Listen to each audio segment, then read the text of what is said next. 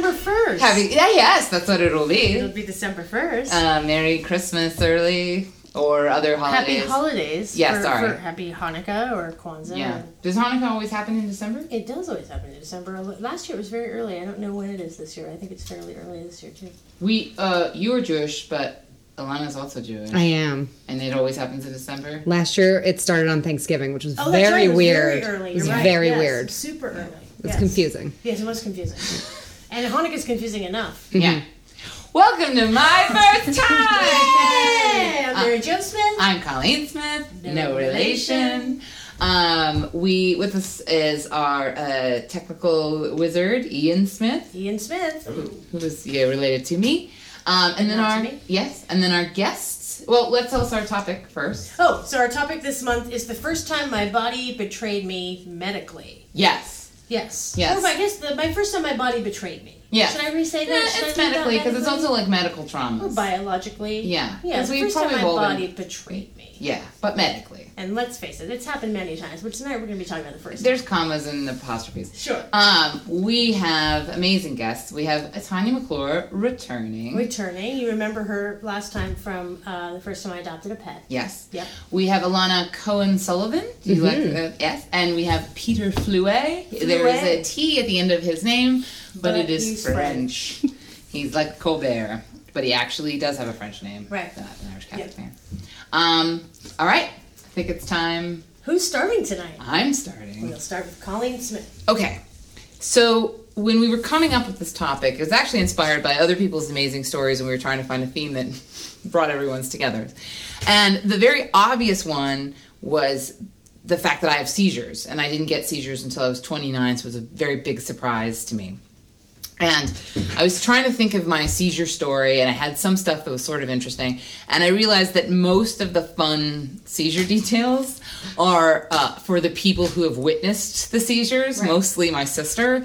And she's got lots of comedy details. The noises I made, how terrifying it was for her.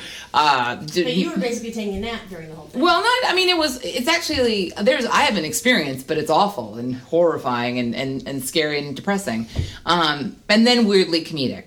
As most comedy is. Yes, as most comedy is. Yeah. And the interesting thing, because I was thinking of like a theme that brings everything together, was I learned from seizures a truth about myself, which is because the seizure is like a weird reboot.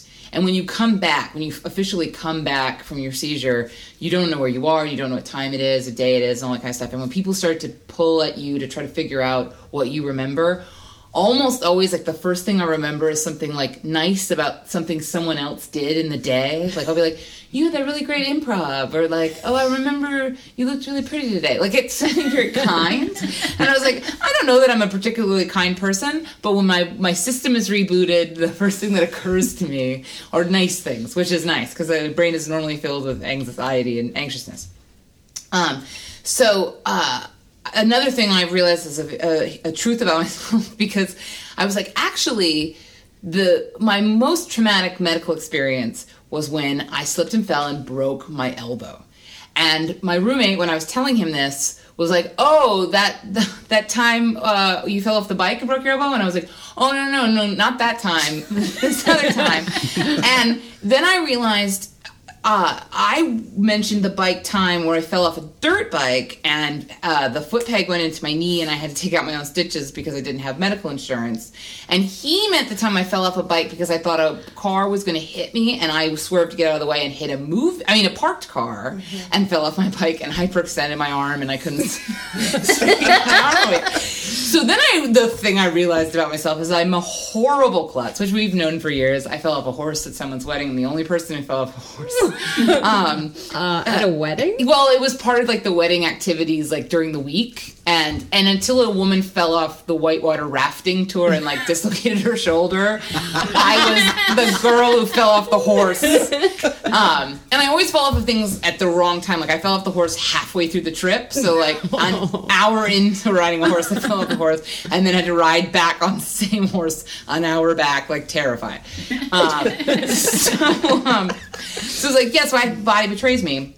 So my body betraying me thing and then horrible traumatic medical experiences, I walked into my bedroom, and it was messy and dark, and I stepped on a piece of cardboard that was probably like an insert, like, you know, they put in t-shirts, like packaged t-shirts or something like that. Yeah. I stepped on it, and I slipped, and like my legs went out from underneath me, and my elbow hit my desk and then went down onto the carpet. And I live in a shitty apartment building, so it's like carpet, a little bit of padding, and then just cement floor. And I made the worst noises, like, you know, the grape lady from the internet who's like, ooh, ooh, ooh.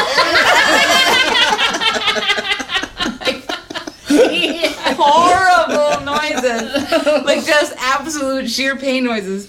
And our walls are so thin that our neighbor, who was friends with us, heard me through the walls. Whoa. And I was in such agony pain, and she could hear my dog barking at me, trying to like get at me, because he heard me making those noises, that in the midst of my sister running in to hear me going, and pulling Blue off of me, who's like barking at me and trying to like lick me and make things better. Then the doorbell is like ringing because she's convinced I'm alone in the house and something horrible is happening. Yeah, so Jennifer has to be like, it's fine, what, and like close the door on me so Blue can't get in there and be like, because his concern is concern, but he's also a 60-pound Labrador, so it's a lot of like clawing at you. So it's a Saturday, and we finally like figure out, okay, something's very, very wrong with your elbow. Let's go to the doctor's office. And I went to the motion picture, television, whatever thing in Burbank. And I walk in, and it's early in the morning. And I walk in, and I'm like, hi, I don't have an appointment, but I think I rolled my elbow. And my experience with all the other times that I've hurt myself, and it's been many, is that it's never broken. It's always like a sprain. It's always something swollen, something's bruised. So I'm pretty sure that this is just that. But I'm in so much pain that this woman feels really bad for me. And she's like, even though we don't have room, and there's no doctors here, by the way, on the weekends. There is an x-ray technician, which I think makes you a radiologist. I'm not sure. But, so, I go in, the nurse practitioner looks at it, I get an x-ray done, the nurse practitioner looks at it, and she's like, I'm pretty sure it's just sprained. I'm like, okay, I guess it's sprained. And she said, don't worry, though, on Monday when the doctor comes in, he will look at the x-rays. I was like, okay. And this is Saturday. This is Saturday morning. Okay. So, and all you ever get when they think it's a sprain is like, take a lot of ibuprofen and ice it. So I managed to go through all of Saturday until the night when it's like impossible to sleep. And thank God everyone in my household has had various surgeries throughout the years and doesn't take painkillers recreationally. So we all have, no, not in abundance. We had, I believe, 3 Vicodin that either belonged to my roommate from his like teeth being pulled out, or Jennifer, my sister's teeth being pulled out. There was Vicodin left over from something. So Saturday night, I take a Vicodin and sleep on the couch and barely survive. Sunday morning, I get up and teach. Weirdly. I don't know how I did it. I don't know why I wasn't the cruelest human being that's ever lived. Learn another thing about myself. Sunday night, same thing, like sleep on the couch, take second Vicodin. Monday morning, like bright and early, get a phone call from the doctor who's like, you have severely broken your elbow. Oh, Jesus. Yeah. Did you have it like wrapped when you were teaching? Wrapped, wrapped in like sort of ice, but yeah, teaching, I had it in like a sling. And see, this is another thing, and I love that Ian's here for this. My mom's a nurse, so we grew up in a household, and she's going to be so sad when she hears this, but this household of like, you sling things. So like my sister broke her collarbone, and it's like there's nothing to do for a collarbone but put it in a sling. Or Ian had appendicitis, but we had to finish dinner before we went to the hospital.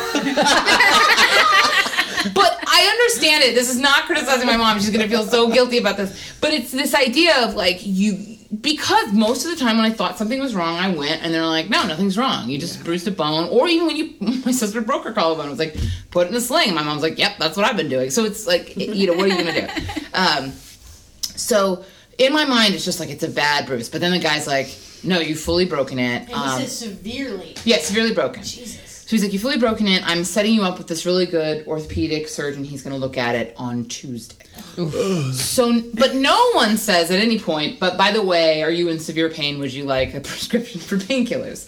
So it's just like, okay. So I hang up. I survive Monday. My 3rd Vicodin is done. So I sleep Monday night with my Vicodin. So Tuesday I go in, and my favorite part about this is I walk into the most beautiful doctor's office I've ever walked into in my life. It's all rock and roll pictures because my orthopedic surgeon used to be part of Shanana. It's so beautiful. And then they're like, Colleen, and a male model man comes walking out in a suit. And I think he's just like a medical intern or something, and escorts me back. And I meet the men from Shanana, who's the delight. We take X-rays, and I'm like, so what's going on? And he's like, basically, you fell, and a bone in your elbow flipped up. So it's flipped up, and that's why you can't straighten it, because it's butting against the other bones. And so I was like, it's like you literally have a wrench in the works. Yeah, there's literally just yeah. And I thought, so I said, a dope. I was like, all right, so I'm going to be in a cast. And he's like, oh, no. Because there's that weird period of time between when your bones are brittle and then when your bones are young and flexible, where they're hard and they're good bones, but when they break. How old were you when this happened?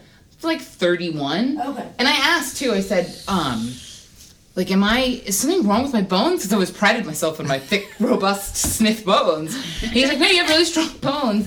It's just that your bones are hard when you're an adult, and you hit it at the exact right angle, and we don't really do casts anymore. We do surgery. So it was you have to have surgery, and we're going to try to get you into surgery today.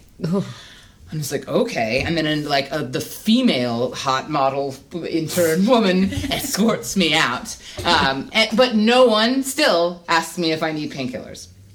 So I get a phone call later in the day that's and I think they didn't want to give me painkillers because I was supposed to have surgery. Right. And they also said, don't eat anything. Yes. Yes. And I'm pretty sure Ian gave me a ride to this doctor's appointment, but maybe not. But yeah, you're not supposed to eat anything because you might have surgery. So I'm not eating. I have no painkillers in my body, and I've now just found out a bone is flipped up in my body. Surgery. And I have to have surgery. So they call me. So this is Tuesday. I broke it on Saturday. They call me and say it's not going to happen until Wednesday.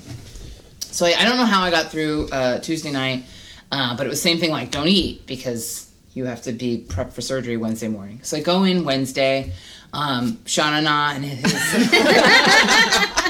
assistant come in, and I'm there, and they do that thing where they mark your arm, and I understand that they mark what they're going to do surgery on because they don't want to do surgery on the wrong limb, but one arm was just there being an arm existing, and the other arm is just this angry swollen mass of hate. I don't know how anyone could get confused. And then they wheel me down into surgery. And I made some sort of death joke. They were so we're going to give you the sedative and whatever before we put the thing on you. And I was like, hey, man, guys, if I die, nice to meet you. And everyone looks at you. That's not a joke to make. It's almost like you said, what is it if you say Macbeth in the theater kind of thing. I'm don't joke about dying. Anyway, and I was oh, okay, tough room. And so then you do that thing of you count down and you pass out. And the next thing I wake up, and I'm just in a horrible amount of pain in the room, the recovery room, and they said we're going to keep you here overnight because you're in more pain than we expected. Which it turned out, so they cut me open, they put 2 screws in and 3 pins, and there's wires in there. And I just thought, you drilled and shoved pins into my bone. What level of pain would I be in? Then I'd be like, cool, I'll go home. And so they were we're going to keep you here. And I was like, okay. And also, there is a thing about redheads where apparently redheads they're more sensitive to heat pain, and they are less, they can have a really high tolerance for pain medication. So a lot of times redheads will require more anesthetic to go out and more painkillers to, I don't know why, but there's something about redheads. So that might have been it, but they'd given me a morphine thing, and I'd never had morphine before, and it was one of those clicker things, and I'm clicking, and the nurse is like, it'll only click every 5 minutes, and I was like, okay, and I'd just click, and then finally it would go, and I could feel the pain subsiding, and it would be horrible. And then Ian and Jennifer came to visit me, and finally I passed out. And then I woke up the next morning, and I got up, and it was that horrible, I guess, morphine sickness where you're just nauseous and sick. And I was like, oh, God. And I got up to go to the bathroom, and I come back, and I lay down, and the nurse comes in maybe an hour later, and she's like, you haven't used your morphine in 10 hours. I was like, oh, yeah, I was sleeping and it doesn't hurt as bad anymore. She's like, well, I'm taking it away then. Oh. Like, mad at me. Like, look at this jerk who had all this free morphine and didn't use it. She's like, well, so the other lesson I learned, well, so I'll sum it up. So anyway, I get released that day, and they, of course, give me Vicodin to sustain myself for the next couple of days. And I only used the Vicodin for the amount of time I needed it, and then I had left over to be there when I get my horrible once-a-year bronchitis that makes me feel like I'm going to die. But much as I've learned in seizures that I go to the kindness or the goodness of someone in the day, I've learned from horrible, crippling pain that, A, I can teach an improv class, that I can crack hilarious jokes about death at death's door, and I am not a painkiller addict. And that's my story. Well done. Yay! I just have to say, like, do you wonder, like, when you passed out, like, did like a big Sha-Na-Na music video break out in the operating room? Like a Grease fantasy from the movie where they're just like singing and dancing and doo-wopping while they cut you open. Like he literally just like... it's like whips out a comb and starts doing he has a window where it's like Sha-Na-Na must play. Yeah. I will say this guy was great. He was a delight. I would recommend him to people, but I feel like not saying his name because you can just look up Sha-Na-Na Doctor and you'll find him. Please let it be Bowser. That's my story. All right, I believe. Do it, call me in. It's Ilana's turn. Ilana! That microphone hurt. So, my story's kind of embarrassing because it's about my first and only STD experience. So, but I was young, so it felt like a really big deal. But really, it wasn't because it's only HPV and everybody has HPV. But right? I mean, that's just 88% of us do. right. Yeah. Everybody has it. Guys don't know they have it, but they all have it, and they give it to you. And I was young. I was in college, and the truth is, I'm not exactly sure who gave it to me. But I wasn't like the raging slut I was in my late 20s, so I could narrow it down to two people, and one was a boyfriend that I had had for a really long time who was going on tour with his ska band. It was him. Yeah. Right, I don't need to go any further. Yeah. It was probably him. But it was my decision. I was like, let's take a break. There's going to be groupies. Maybe I should date other people. And I dated a very handsome man who is now a news anchor. I'm not going to say his name. He probably didn't give me HPV, but I kind of hope it was him. Is he Sha-Na-Na news anchor? He's a Sha-Na-Na news anchor. I hope there's a Sha-Na-Na news anchor.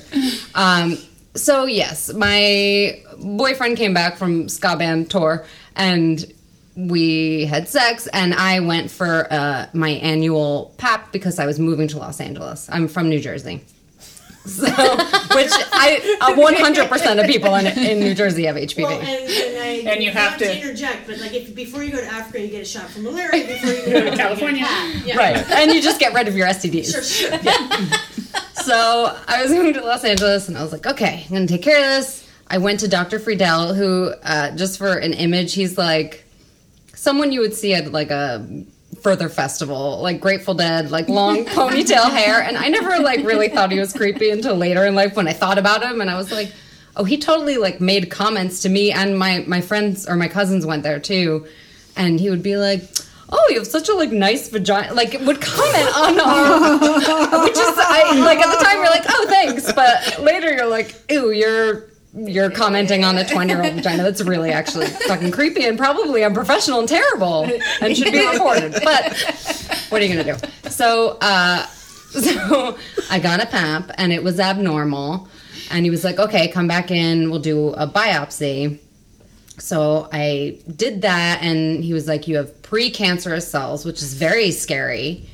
And this was like before, I don't think I knew anybody who had been treated for HPV. So I was like, oh my God, I have an STD. This is horrible. I have pre-cancer. I'm going to die. And it was like a bit, and he was like, don't worry. It's not a big deal. It's not a big deal. But it was scary. And he gave me some options of how to treat it, and I don't remember what the other ones were, but one was to do cryotherapy, which is they like freeze your cervix with liquid nitrogen. So I opted for that one. What was the option? I think you could get scraped, which sounds worse. Right? That just sound, I was like, okay, freeze me. That sounds not as painful. I don't know. Scraped. Right? As the only man here. Yeah. Wow, she took a turn. Welcome to womanhood.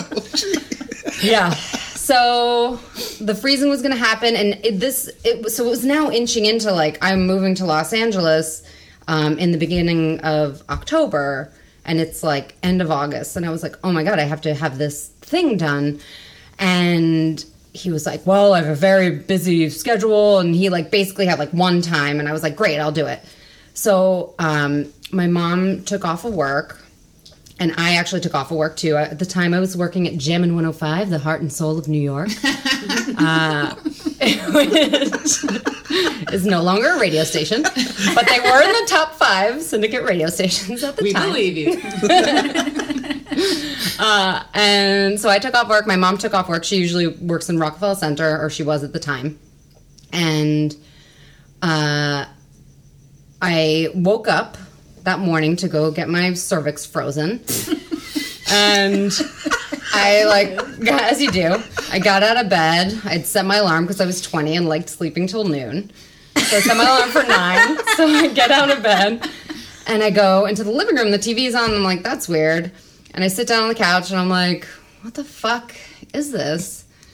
And I'm watching like this weird end of days movie and I'm like, what the fuck is this? And then airplane hits and I'm watching the Twin Towers go down. And I have no idea what the fuck is happening because I just woke up.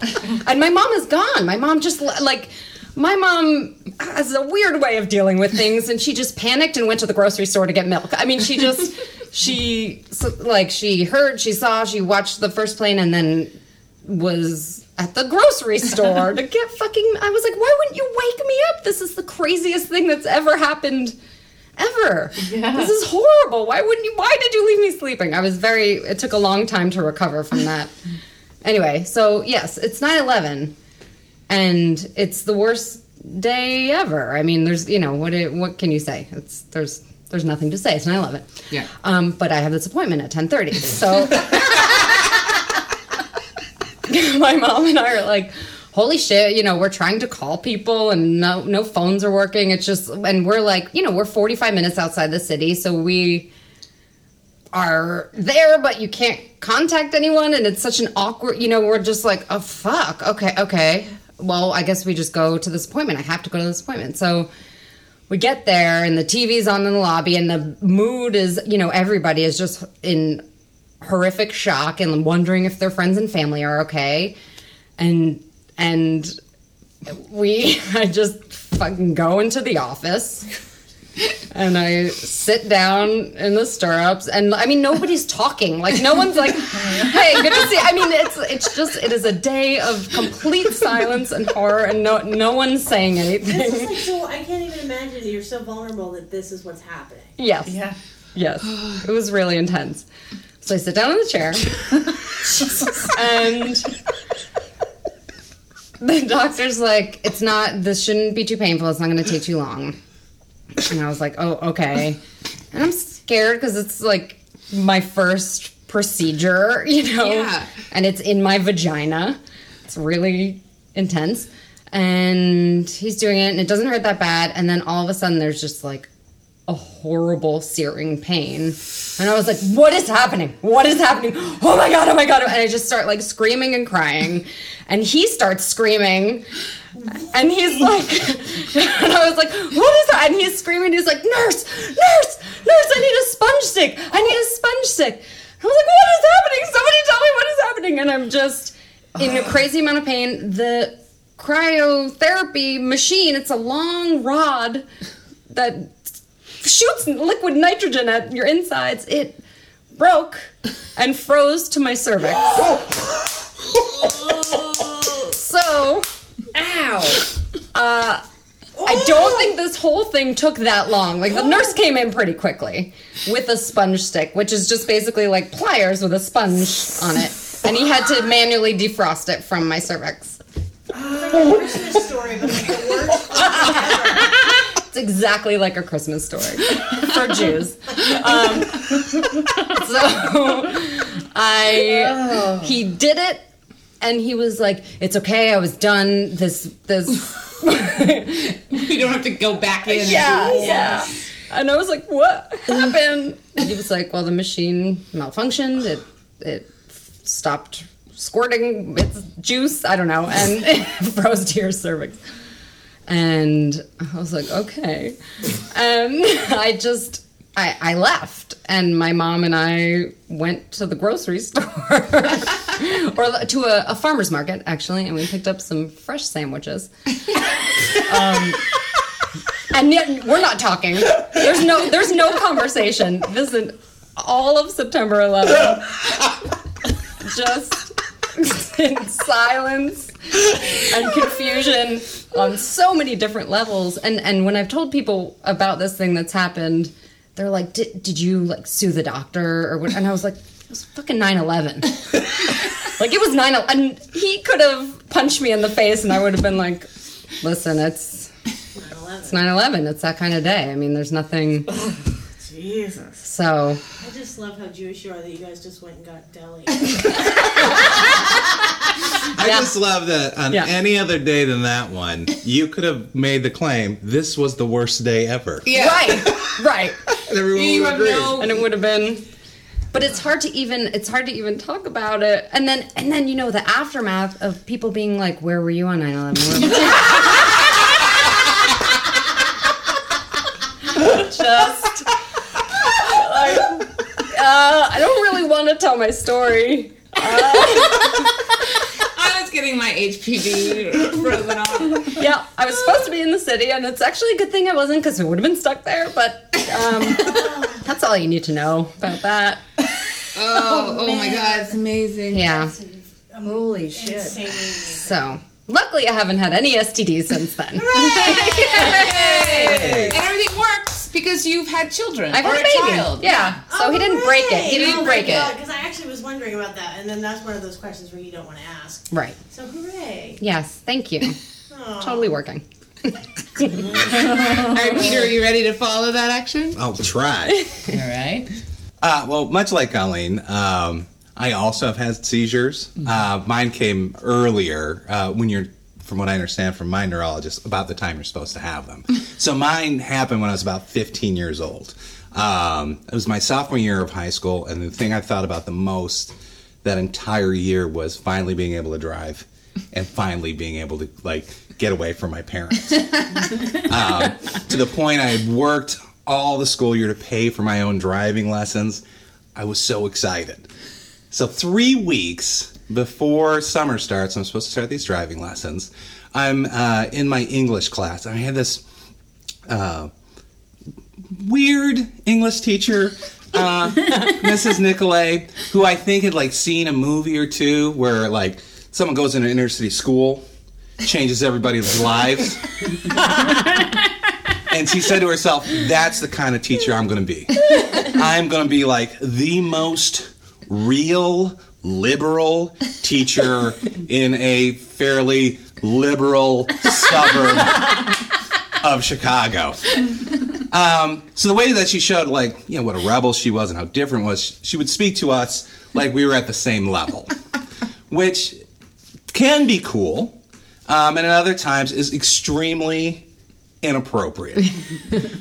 Because I wish I could remember the book, but in the book it had been alluded to that this woman had had an abortion, right? So we discussed like, oh my God, this character in this book had an abortion, and all of a sudden out of nowhere she goes, you guys will never understand. You guys will just never understand. You guys want to know some truth? Now, here's the thing that I should let you know. One of the things that my doctor said showed signs that I was probably prone to having seizures was my whole life, when I was younger, I would pass out. And my dad basically ascribed it to me being a humongous pussy. Because whenever I would hear stories about blood or someone being injured, I'd immediately feel woozy. So as soon as this woman said, like, I'm going to tell you what an abortion is like, immediately I was like, well, this could be problematic. I know this. I can already feel like this is not the story that I want to hear. And she goes, and even on top of it, I was the one that had the abortion. So I'm like, oh God, like it's not even gonna be technical. It's gonna be like personal. So she starts talking about it in the most graphic detail. And as a 15-year-old guy, I'm not saying you shouldn't know those things, but you don't want it told by a woman who wants to expand your mind and show you what, like, a hot shit teacher she is. Because she's, like, putting so much emphasis on vacuums and things like that. So then I can feel it. I can feel like, oh, this isn't a conversation for me. Pete's going to have to go to the men's room, go to a stall, and quietly lie down on the floor and pass out. Wake up a little sweaty and pretend like nothing's happened, right? And at this point, I just assume, like, my dad's right. Oh, I can't just listen to stuff like this. So I start walking out of the room, and as I'm walking out of the room, I suddenly smell, like, orange peels boiling, and my mouth is filled with this taste of chocolate-covered cherries. I'm trying to remember, when did I eat chocolate-covered cherries? And from a distance, like, I hear children laughing or screaming or something, and I'm like, are there kids outside? And I'm like, this is just, all right, you know. And suddenly, it's not even like tunnel vision. It's like this square vision where the whole room starts getting longer and longer and longer. I'm like, oh boy, I think I'm gonna pass out here. And so now I decide to, like, break into a run, hoping that maybe by getting my blood flowing, that, like, maybe I can hold off passing out. And instead, all I literally do is take a step forward and land flat on my face, and my bottom teeth go through my upper lip, right? So, which, as embarrassing as that would be, if I would just passed out, at the very worst, it would have been like, a stitch in my mouth, I get a few days off from school. Instead, I go into full-blown grand mal seizure in the middle of a classroom full of sophomores. From what I understand, the first 30 seconds of this was a humongous debate on whether I was faking it or not. Oh my God. And at which point, some girl said, we should probably turn him over. Like, he's really grinding his face into that floor. At which point, my teacher exclaimed, I have 2 years of nursing school. I got this. Right? Now, when I was a sophomore, I was almost 6 feet. I was about 185 pounds at that point. I was a football player. So she's like, I'm flipping him over. And literally, I guess this woman could not flip me over. So then she had to get other guys to help flip me over. But at this point, I don't know. Blood everywhere? There's blood all over the floor. So now my mouth is bleeding. So there's blood everywhere. And to make it worse, it's my first seizure. And when you have a seizure, you don't know what, like, your bowels and stuff are going to do. So at this point, I have completely pissed myself. And not even like, oh, I took a piss 20 minutes before class. This is just the leftover. This was like, I was in class like, God, I should probably take a piss at some point because, like, I really have to go. So now there's an argument between the teacher and the other football players that are in this class going, we don't want to touch him. He's covered in piss and blood. And the fact, if they don't turn me over, I could potentially die. So they get me over. And then the teacher says, I've got this. And then my best friend told me that she literally tried to pull me out of the room and then wouldn't let anybody help her.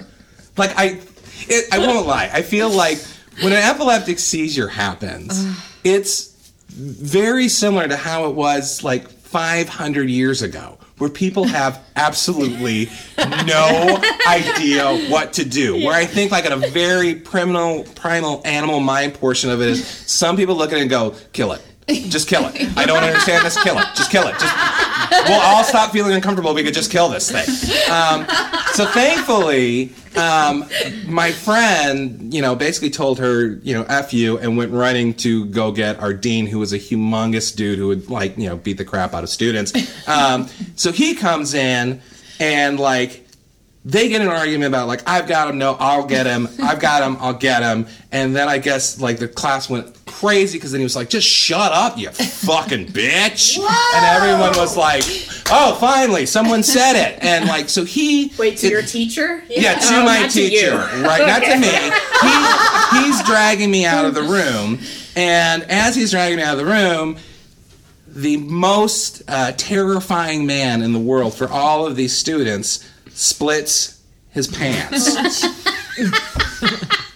So now, kids are laughing and going crazy, and girls are crying, and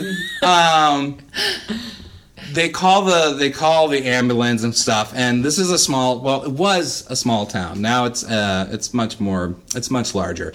But at the time, it was really sleepy. Nothing really happened there. So when they got the call, hey, there's a kid, he's having a seizure, it was 2 fire trucks, 4 cops. Anyone who had nothing to do that day showed up. So it was a barrage of cops and firemen and ambulance guys all running into the school.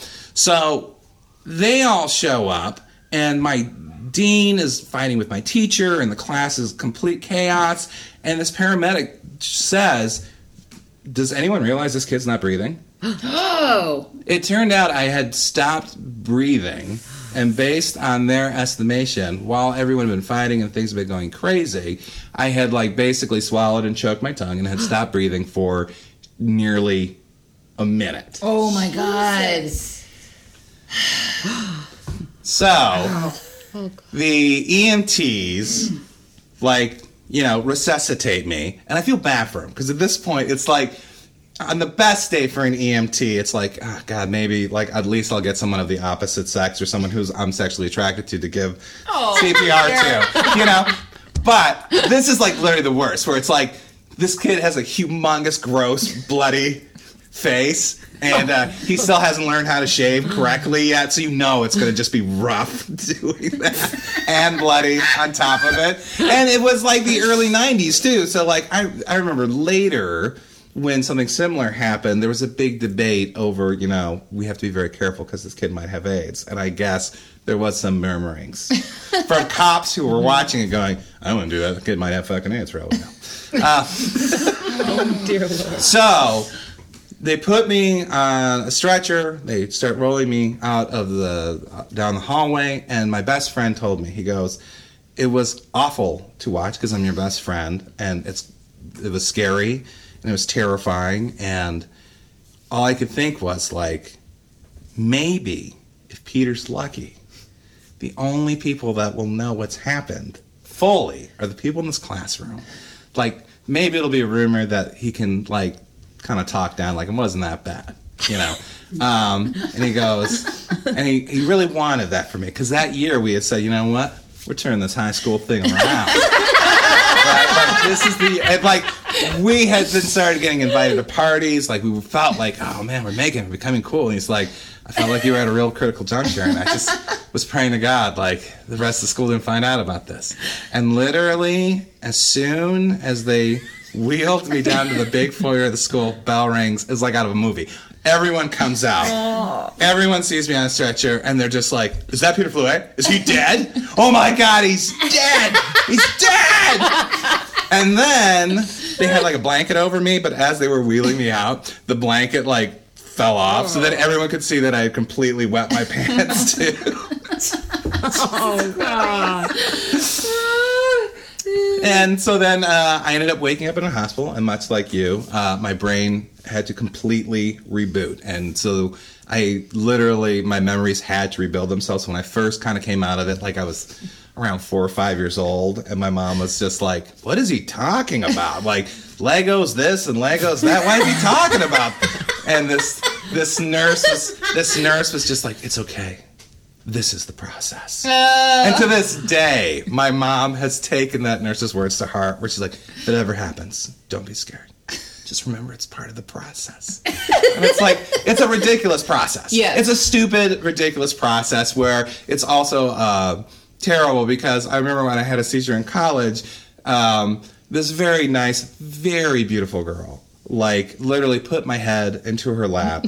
And as my memories were rebooting and I was kind of coming back out of it, I'm like, I wonder who this person is. And then I was like, boy, she sure is pretty. I wonder who, boy, she seems to really care about. And then, like, there's definitely a point where I was, like, still in high school memory where I'm like, oh my God, I think I might be in college and maybe this is my girlfriend. Holy cow, we did! Me and my best friend, we turned it around!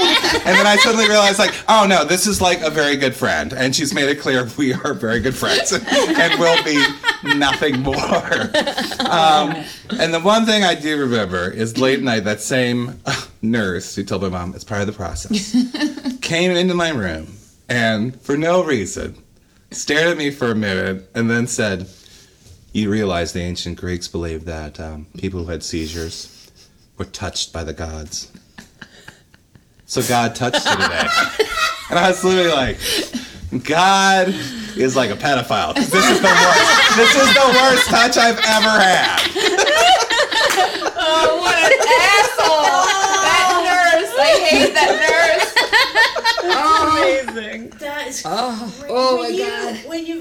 Do you always smell the same? Yeah, I'm actually really lucky as far as my epilepsy goes that I have several hallucinations that cue me that I have about 45 seconds before I go into a seizure. And all my seizures are grand mal. So it's very lucky, because then I know, like, all right, 45 seconds to find a place where I'm not going to be able to hurt like myself. If you were driving or something, you have time. Yeah, I got time to pull over to the side of the road. Wow. Wowzers. I peed myself. The first time I had a seizure, I didn't pee myself. The second time I did. And we went to the emergency room, and Ray Pruitt from 90210, and then he had a different character in The Heights. Remember he wrote that song, How Do You Talk to an Angel? Yes. Was my EMT. He's an EMT now. And I looked up, and I was like, that's Ray Pruitt. And then I looked down and said aloud to my friend Nicole, oh, I peed myself. So amazing. Ray Pruitt, I said I peed myself. One weird thing, I also have seizures. You do? Yeah. Oh, wow. But they're not grand mal. They're when I faint, I have a seizure. My brother has it too. It's just like a little seizure. Little petite mal action. Yeah. Petite mal. Yeah. We're on the grand mal side of the table.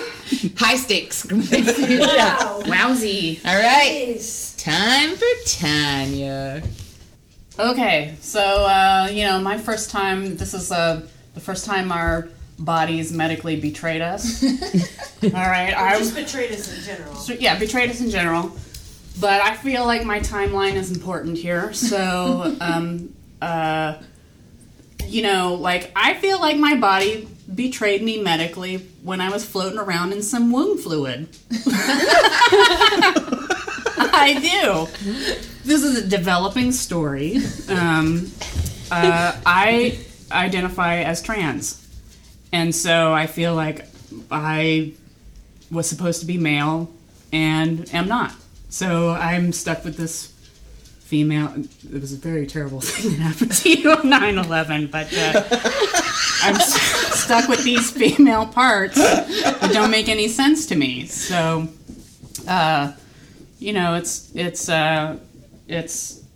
it's one of those things where you're like 5 years old and you're asking your parents and you're like waiting. You're like, hey, when's my penis gonna arrive? And they're like, oh, that's so cute, and stop talking about that and never talk about that again. So I don't know. I mean, I'm open to any sort of questions and interactions anybody wants to to ask me, because I don't really know what my story is. Because you weren't actually there to experience the actual betrayal. Yes, it's just sort of this thing. But you had it sort of. You were confronted by it a lot, like being dressed a certain way. Oh, yeah. I was always put in some, like, what I felt to be like fucking clown makeup. Like, I felt like some weird Sasquatch girl, pink laden, lacy fucking weirdo with a purse. Like, you know what I mean? Like, if it makes you feel better, I felt that way too. But for me, it was more about never being petite. oh, Never being small. Yeah. So feeling larger around everybody else. Yeah. So it made me feel very Sasquatchy. yes. The Loch Ness monster. Now, I've heard people talk about it where they feel like their breasts, because you have considerably large breasts. Do you hate them? Oh, I fucking loathe them. Have you ever thought of getting... The sentence that I hear, we were in Paris 2 weeks ago. 2 weeks ago? Yeah, a couple of weeks We were ago. standing in line for the catacombs. It was rather a long line. And there's nothing to do. We didn't have Wi-Fi, so we were in line for like an hour and a half or maybe close to 2 hours. So it's a long line. You're just standing waiting to go into a hole full of skeletons. And out of nowhere, like out of a moment of silence, and I hear this sentence all the time. Oh, I can't wait to cut these fucking tits off. And I can't wait. I also, by the way, have this growth on my back. I don't know if you can see it. Let's see. Third boob. What is that? I have a lipoma, so it's like I have a third tit that grows on my back. I'm fucking full of tits, and it enrages me. And I can't wait to get every single last one of them cut off. What causes the lipoma? I don't know. I don't know what causes They don't know a reason? I think Because your breasts are mad at you for being so mad. Yeah, I think so. I Like, think give so. her a They're third. like, fuck you. Yeah. Fuck you. Here's another tit. So do you are you like scheduled to do it, or do you want to? Have you saved money? It's expensive probably, Yeah, right? well, if in order to get it covered by insurance, if that's even a possibility for people, you have to have some sort of letter so that the insurance company can scrutinize it and determine whether or not that they're going to grant you your surgery. Lots of people have to get the surgery without insurance, but I'm trying the insurance route now. I don't know. This is a developing story. Would you... I like that it's a developing story. Yeah. Would you be interested in taking hormones at all, or is that kind of dangerous in terms of cancers and stuff like that? Yeah, I would love to take... This is something that I realized. Like, I often say to people, like, it's so cool. Like, if everybody grew a beard, wouldn't that be so cool? Because you could completely shape your face, and all of the women are like, no, Tanya, that really wouldn't be very cool. Like, you know what I mean? But I'm like, yes. I mean, I would love to take. Yes, Tanya, that is very cool. It is, right? Right? When you learn how to do it the right way, it's not... Let me tell you right now, if you can really grow it, it's the coolest. Yeah. Thanks. I can't wait to fucking grow it. But I have family I have to worry about. So I thought, hey, I'd do this podcast publicly. She basically just came out as trans on the podcast. I love to do everything awkwardly. I think it's perfect. I will say, I think a beard is to men what makeup is to women. And I think a lot of gay men, or not even gay men, I think heterosexual men envy makeup, because you look at ancient cultures and men and women wore makeup, so you could enhance and do whatever to your face. I mean, think about that whole glam rock movement where it was like everybody gets to wear makeup. That's true. And you had the most like who but knows not their every sexuality. lady gets to have a beard. Some ladies. No, not every lady gets to I have a do, beard. but I wax it off. I probably could have if I really tried. I spend a lot of time plucking and... Yeah. But I don't think there's anything weird about that, because honestly, makeup is it's a decorative facial thing that transforms people's faces, and it's only become kind of recent history that makeup is something that only women do. Yeah. But even you think about heels, like heels were a male thing. Oh yeah. Like all this stuff that we consider female, and I was like, no, it was everybody. It was male. Well, also piercings have had sort of a rebirth in a lot of ways. Like there was a time when men and women all wore jewelry of all different kinds. Yeah. And then I think there came to a period of like men really didn't wear jewelry. Maybe you had the one earring, but then you were probably gay. And But only, it had to be on what side? Only in European cultures, because in Africa But and now it seems like heterosexual, homosexual, everybody's got bracelets, necklaces. Like it seems to have come back again and be more universally accepted. Although I recognize that I live in the bubble of Southern California where if I went to Wyoming, maybe no men, straight men, are wearing jewelry of any kind, and I don't know. I think what the they're fuck I'm wearing. talking Yeah, about, I but- think they're wearing denim and. They're wearing Beards. chains. They're wearing Beards and chains at flannel. best. And Yeah. there's piercings are back. best. Like, At best. they're stretching their Yeah. earlobes, and there's Well, piercings. that's from the 90s. I mean, That's come a- on. Those are gauges. Now, so, Well, hey, I'm praying for ass hair. You don't want it. yeah.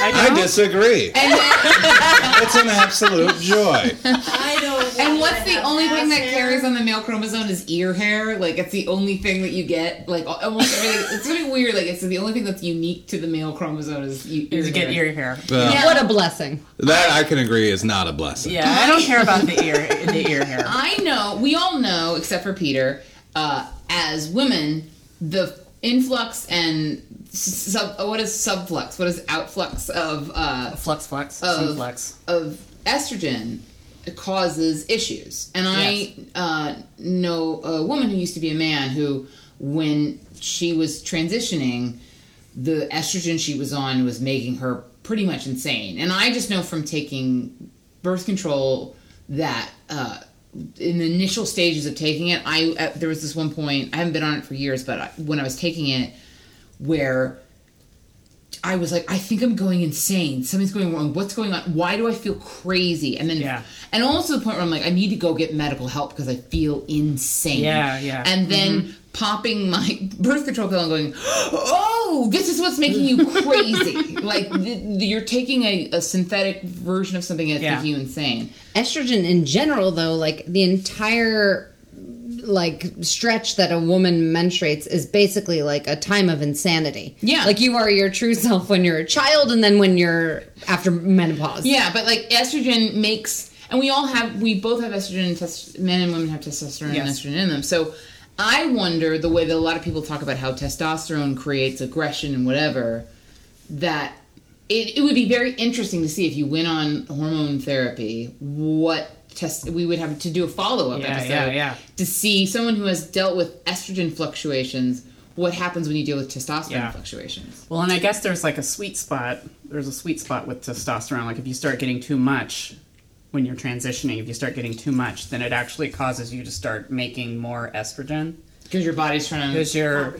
Yeah. I mean, I don't know if it's a compensation thing.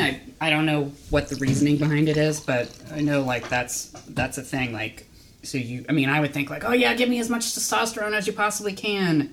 But really, you don't want to get that much because then your body starts generating more estrogen and I don't know.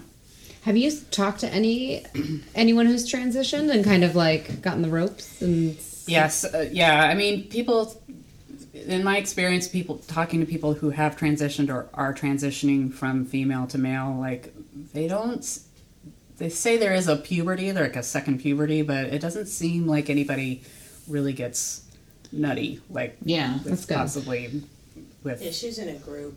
Yeah, I'm in a group.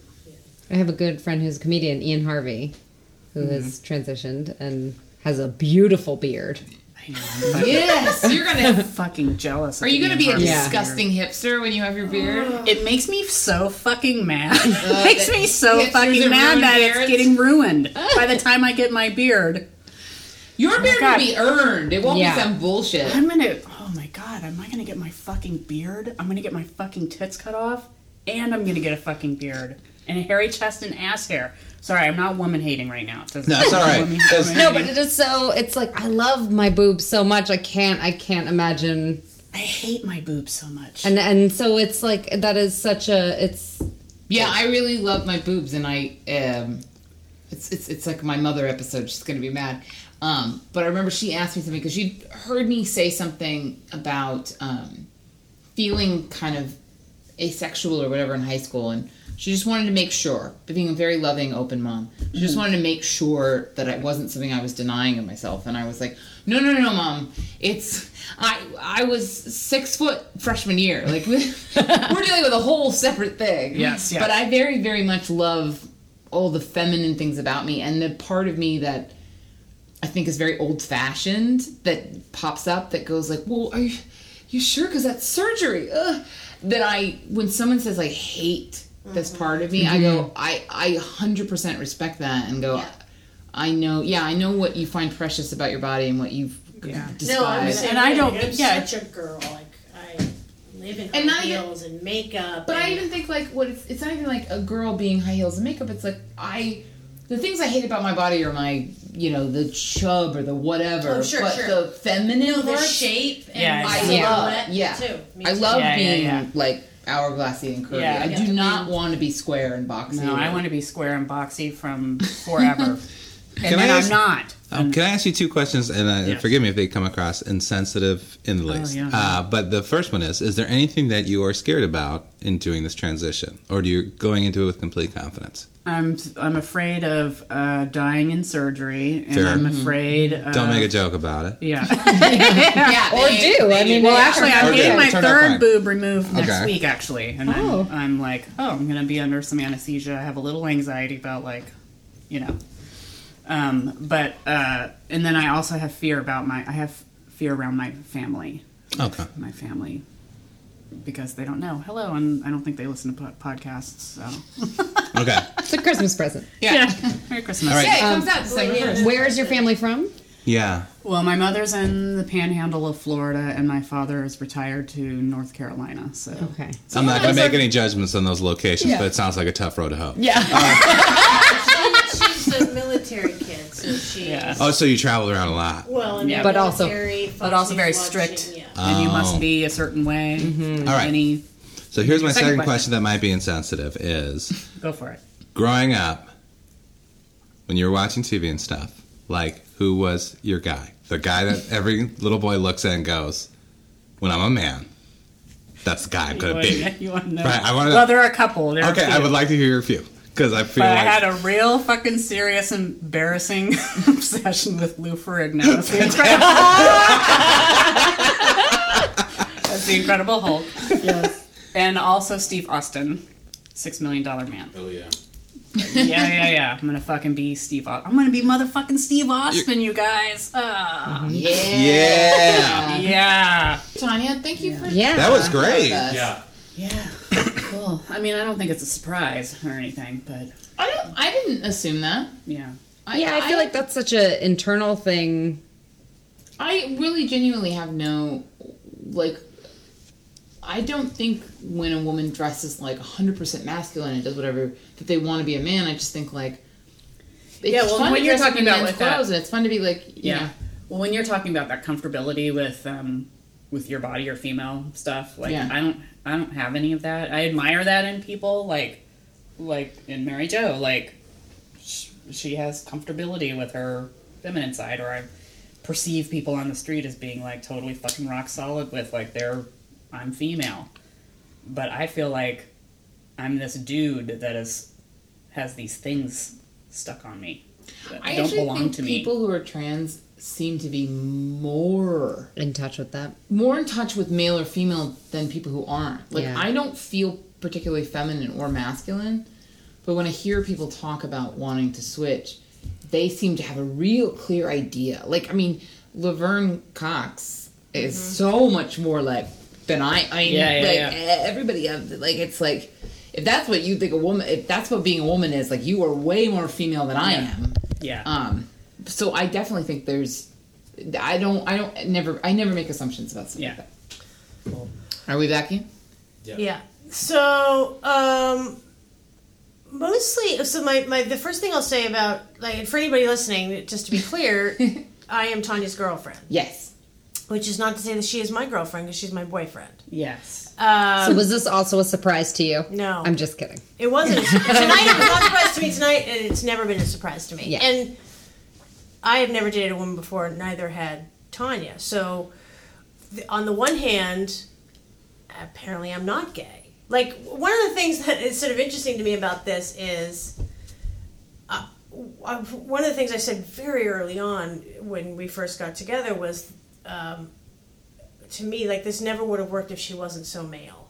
Like, I knew that sort of intrinsically, like, there was this male thing there even before it had ever been verbalized. Like, I just knew it. Yeah. And I And that's remember way my before I sister started. asking me when I came out, my sister said to me, well, what does this mean? Like, if you guys were to break up, would you date other women? And I was like, I don't know. This is totally new territory for me. I have no idea.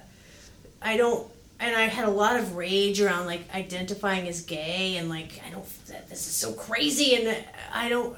Part of it was like I had never been classified by my sexuality before, so that was just that was a whole weird thing. Two things I'll say. One is I'm very calm about it, which I keep thinking that I'm naive or not immature. That's the wrong word. Naive.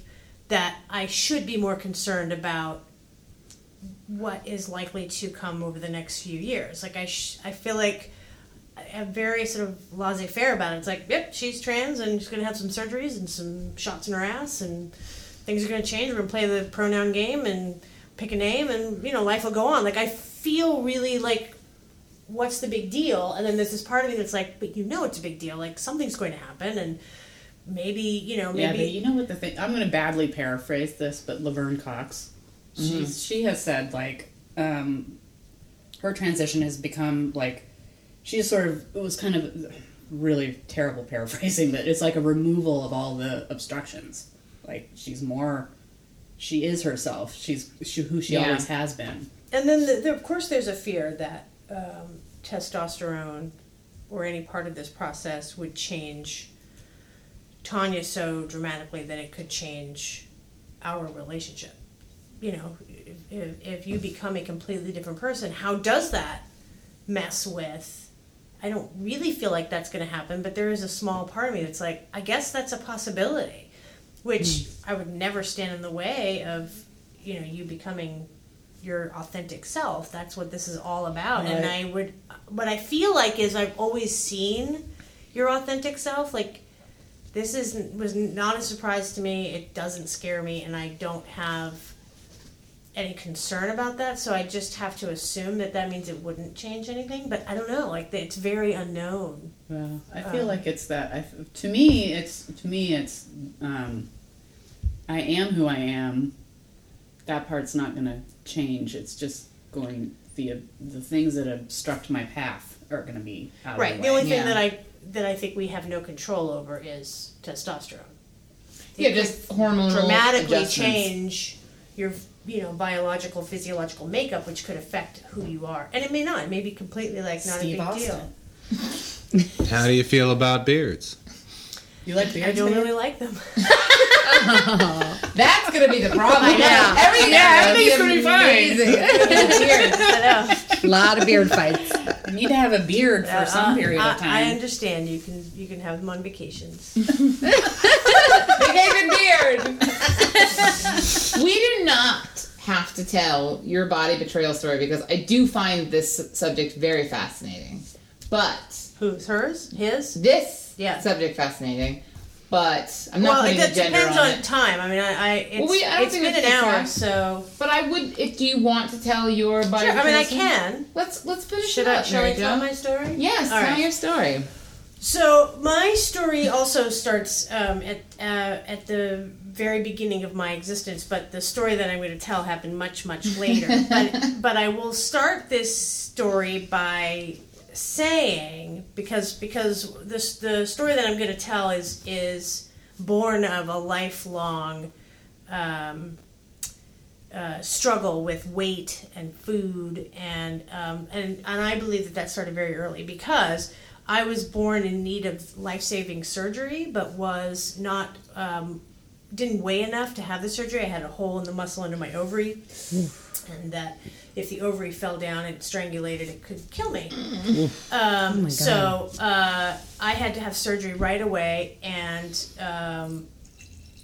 that called something? I've never heard of that. I had a hernia. I mean, it's a hernia, but hiatal hernia, no, inguinal hernia. Excuse me. So I had to gain weight rather quickly as a child in order to be of safe surgical weight, and so. And what the doctors told my mother was, don't let her cry because the act of crying could actually cause the problem to happen, cause the ovaries to drop down into the hole in this muscle, and then the muscle will contract around the ovaries, and then all hell would break loose. And when my mother said, well, what should I do if she cries? They said, feed her. So, and for those of you who are watching, I know I sound like a size 6. for those who are listening. But I'm not, and that's okay. Like I'll never be a size 6, and that's fine. But what I believe is that the message, the little lesson that I learned as an infant is, if you cry, you'll die. So eat. So, and I think my life has sort of been led that way. If I'm upset and afraid, then I eat. And so I've done the yo-yo diets my whole life, and I've done everything you can think of. I had a mad love affair with Fen in the 90s. I've done the vegetable soup diet, and I've done the Atkins diet, and I've done the blood type diet, and I've called Jenny. I've done everything you could possibly do in excess, in extreme. I've spent money, countless dollars. I've gone to meetings. I've weighed in. I've done it all, and nothing other than Fen. Nothing worked, and I would have stayed on Fen. I don't care how many monkeys' hearts exploded. I was perfectly happy to stay completely medicated on Fen. I have never been happier. I would be like, I love plain tuna, and I only need is a half a can a day. And by the way, I also went the pharmaceutical route for years. I was heavy into coke and speed, anything to control my appetite, regardless of cost.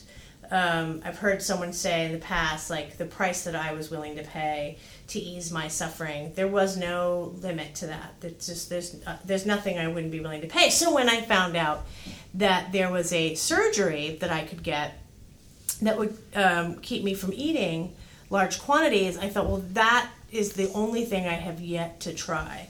And it's not stomach stapling, which thank God I didn't do, because you can't reverse that. But the story that I'm now going to tell, so what has led me to this moment is that, this backstory, that I'm going to have the lap band put on my body, which is, for anybody who doesn't know, it's basically a rubber band that goes around, a hollow rubber band that goes around the top of the stomach, and then they fill that rubber band with fluid, and as it inflates and it tightens around the stomach, it creates a small pouch at the top. And when you eat, that little pouch fills up and tells your brain you're full. So it's a very small amount, it's a couple ounces of food.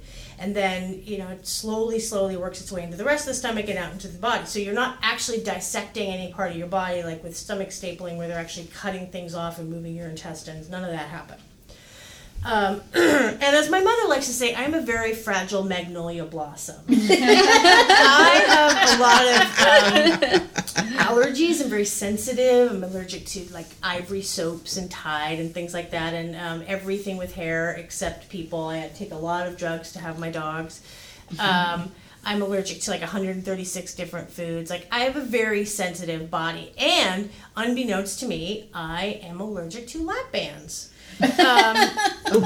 So I didn't know this. So before we get to the part where my body betrayed me, I had the lap band, bitch, by the way, this was before insurance would cover it, so I paid cash for this. I paid like $30,000 for the lap band, and I was super excited. And I had a Last Supper, and at my mother's house, and I was like, because I'm never going to eat again, and I was excited by this. Like, the freedom of being out of food was so exciting to me. Like, I can't explain, what it's like, and this sounds very dramatic, but this is how I feel. Like, I am a slave to food most of the time. In my life, always have been a slave to food.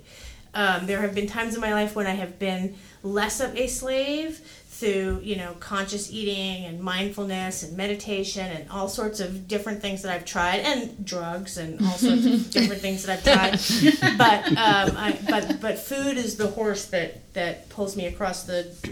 I don't know what this metaphor is. Okay, so Last Supper, like, you name it, there was like this feast. I mean, we had like a seafood tower, and we had pâtés and cheeses and breads and baked goods and hot food and cold. It was like an Acapulco brunch on a Sunday. I mean, it was just all there. It was like all you can eat buffet and drinking, and like, I mean, I don't remember much of it. I just remember it was all there. And then went to the hospital and had the surgery, and then the next 6 months just was free. Was so free. I was absolutely, maybe not even 6 months. It was like 5 months. Probably, to be honest, it was probably 4 months, because that 5th month things started to go south, but I was in denial about it. But I just didn't need to eat. I didn't need it, and I didn't have. I was free of it, and I had, for the very first time, my whole life, I had hope. And I was close to 300 pounds, I think, when I had the surgery. So I was a lot heavier than I am now. But, and I quickly dropped like 100 pounds, like really fast. And it was awesome. And I had saved clothes, because I had always been like up and down a million sizes. So I had tons and tons of clothes. So going shopping in my closet was like a daily thing. I'm just like, oh, I can wear this, and I can wear this, and I can no longer wear this. But being a fat person in my head, no matter what size my body is, I am a fat person in my head, I would always save the big clothes, because I'm always going to end up back there. So I would always save them, so they'd go into a bag and somewhere, and then, anyway. But I had hope. And then my body started doing really weird things. I started to get a lot of GERD, like, heartburn, really bad heartburn. And then I started throwing up anything I ate. And it was only very small amounts of food that I could eat anyway. Mm-hmm. But I started throwing those up, and I think I knew deep down, like, something's gone wrong, and it's going to have to be fixed, and I don't know what that means. But I didn't tell anybody at first. Like, I just was so afraid that this hope was going to be taken from me that I just couldn't tell anyone.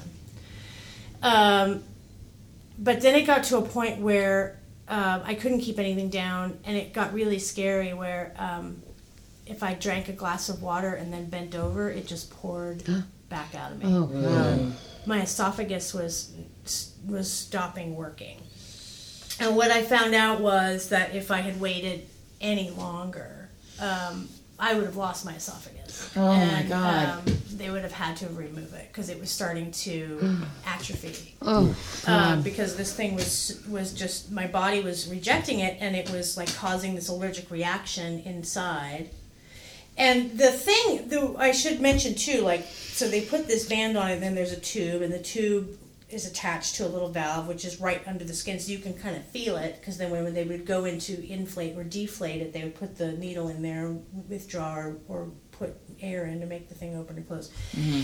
And this was very early on in the lap band. And by the way, like, I don't know if you guys remember this, because this was the 90s, but if you lived in LA at the time, there were billboards for this procedure everywhere. Like, this was the big thing. This was the life-saving thing, that everybody was going to be able to do this. And there were just billboards everywhere with these beautiful bodies of, like, look what, Dr. Fayed or whoever did for me in Marina Del Rey or wherever. And, yeah. And so I guess I don't know that this is relevant, but at the time that I decided to do this, I was like, well, I'm going to document this procedure. So I have this whole process. So I have all of this on videotape. I have my surgery on videotape, everything on videotape, including the procedures where they were trying to figure out what was wrong with me, where I had to go and have cameras put down my throat and, like, horrible, just crying. And then, so when I went in and found out from the doctor that they were going to have to take it out, I knew this was what was going to happen. But I went into the appointment with my friend who was filming it, and they said, your body is rejecting this. You're going to lose your esophagus. You will not be able to ever eat or drink anything again. You will live on a tube. We have to take this thing out, or you're really going to be in trouble. You're already in trouble, but it's going to get really bad if we don't do this today. And I thought, well, if I live on a tube, I see where you're going. Keep I- going. yeah. Keep going. All right. That sounds dieting sense. Take out the esophagus. Oh my God. I mean, you can't eat. Yeah. That solves that problem. Nothing tastes as good as skinny feels, Right? And I was crying so hard. It was completely irrational, but I was just crying for the loss of this thing that I had put my whole, I had hope. And, it goes without saying, I would imagine that, this is a short version of a very long, lifelong story of, obviously, I know that I am not defined by my body. I have worth beyond the number on a scale, all of that stuff. I've had every kind of therapy you can think of forever. So it's not like I'm just some idiot. I am a little bit of an idiot, but I'm not as big of an idiot as you might think if you're listening to the story and know nothing about me. But one of the worst moments, and I remember this, and is coming out of the examination room. My mother was waiting in the waiting room, and I'm crying so hard, and my mother thought I was going to tell her that I was dying. Like, she thought that they had found some tumor in there, that's what was happening, and that I was coming out to tell her that I was dying. And in fact, all I was telling her was that they're going to take this thing out of me, and then I will be fine. So I had to have surgery, emergency surgery, to remove it. And they took that thing out of me. And I think the saddest part about this, there's a lot of sad about this, but the saddest part about this is that I really blamed myself. For like a year or more, I blamed myself that I had failed, that my body rejecting this thing was somehow my fault, and that I don't know. And my weight continues to go up and down, and I do better when I don't eat sugar and flour, and when I weigh and measure my food, and I'm a junkie of all things. Food is no different for me than I was a drug addict as a teenager, and it's just no different. But I guess I should wrap this up by saying today I have hope. I do. I have hope. I have Triscuits, which are they're complex carbohydrates. And I'm just going to go ahead and say, you're a beautiful woman. Oh, thank you. Yeah. Right? I mean, I know this battle is real, but it's also in your head. Yes, absolutely. And I suffer from dysmorphia, and like I said earlier, doesn't matter what size I am or what I weigh, in my head I am 900 pounds. That's always in my head, which is heartbreaking.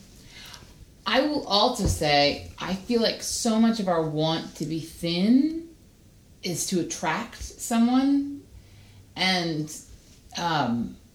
you've attracted Steve Austin, babe. Yeah, he's a fucking $1 million man. You know what I mean? Wait till his beard comes in. Yeah. On vacation only. On vacation beard. But I don't, and I actually think I hear what you're saying, but it actually, and yes, of course that plays into it, but it's more than that. For me, it's even beyond. It's way beyond that. It's all wrapped up in my self-worth. And the truth is, I don't really know. I don't know. I don't know why it has been such a haunting beast I've carried around. It messes with me too. I think it messes with all of it. We all are nuts about it. We all know it's illogical. We all know our worth is not in our weight. Yeah. We all know that the history of being heavyset used to mean you were wealthy and beautiful, and being thin and you were we all know. We all have math brains that understand it and still go to that thing of I'm obese because my hip bones aren't can't cut glass. We all go insane. Yeah. No, it's true. I will sit and think I think I can see my clavicle. I do also think if it makes you feel any better, I did have to just unbutton my pants. Yeah.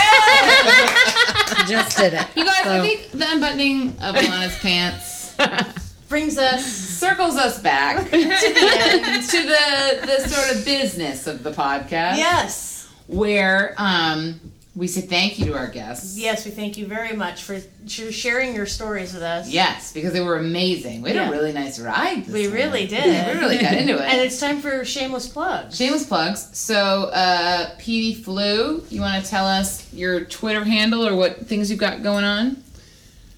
Sure, you can find me at Feedback Jones on Twitter. You can find me Wednesday nights at 9:30 at IO West with my group Heyday, who I missed tonight because these stories were fantastic and worth missing. And when I tell Heyday, Hold on, spell Feedback Jones because there's a Z in there, isn't there? yeah, there is. I really need to let that go. No, I think for people to know. So it's at Feedback Jones, and Jones is spelled Jonze. And you can also find me on the Peter Fluet podcast, which will start new episodes in 2016. But go ahead and check out the old ones. Yay! Let's go to Ilana. Ilana, shameless plug. I feel like I have too many. Do it. Do as many as you want. So if you liked this, I have a podcast for parents. Or not, if you just like to listen to what parents go through. You can find it at yourmamasapodcast.com. And then all the information is there. It's a blog, it's a thing, there's so much. Or M-O-M-M-A? It's YERMAMA. Okay. And it's for the website, it's MAMAS. Okay. Yourmamasapodcast.com. And my Twitter, my own personal Twitter is Ilana in LA. ILANA in LA. Yeah. It's exciting. Solid. Well, did I mention that this is a time of change? My Twitter handle right now is McClure. Ooh. That's Chick, TCHICK McClure, MCCLURE. And you can find my photography there and an occasional tweet about something. And my Twitter handle, this is Mary Jo. I'm Mary Jo LA. And then what do you want to say yours before we say the podcast? Nah, because it's all part of the stuff. Yeah. So the podcast is at My First Time Pod. At My First Time Pod. Spelled out, no numbers. Right. Yeah, no numbers. At My First Time Pod. For myfirsttimepodcast.net. Because .com was taken. Also spelled out, no numbers. No numbers. And, of course, when this is up on the website, all of this stuff that we just said will be written out. All the Twitter handles will be there. Photos of our beautiful faces will be there. Yes. And there will be some music that has nothing to do with what we're talking about, but will be weird and ethereal, composed by Ian Smith. That's me. Our technical guy, who participated more in this conversation than normal. Yeah, it was nice. More minute. Good. Yeah, nice. Thank you so much for listening to us. We had a fantastic time. Come back January 1st or whatever the next chapter we will don't be. know what it'll be, but it might be. Hey, if you exciting. have an idea for a first time you'd like to hear, tweet send us. us a message. Tweet us. Tweet us at My First Time Pod. All right. Yay! Yay! Let's eat!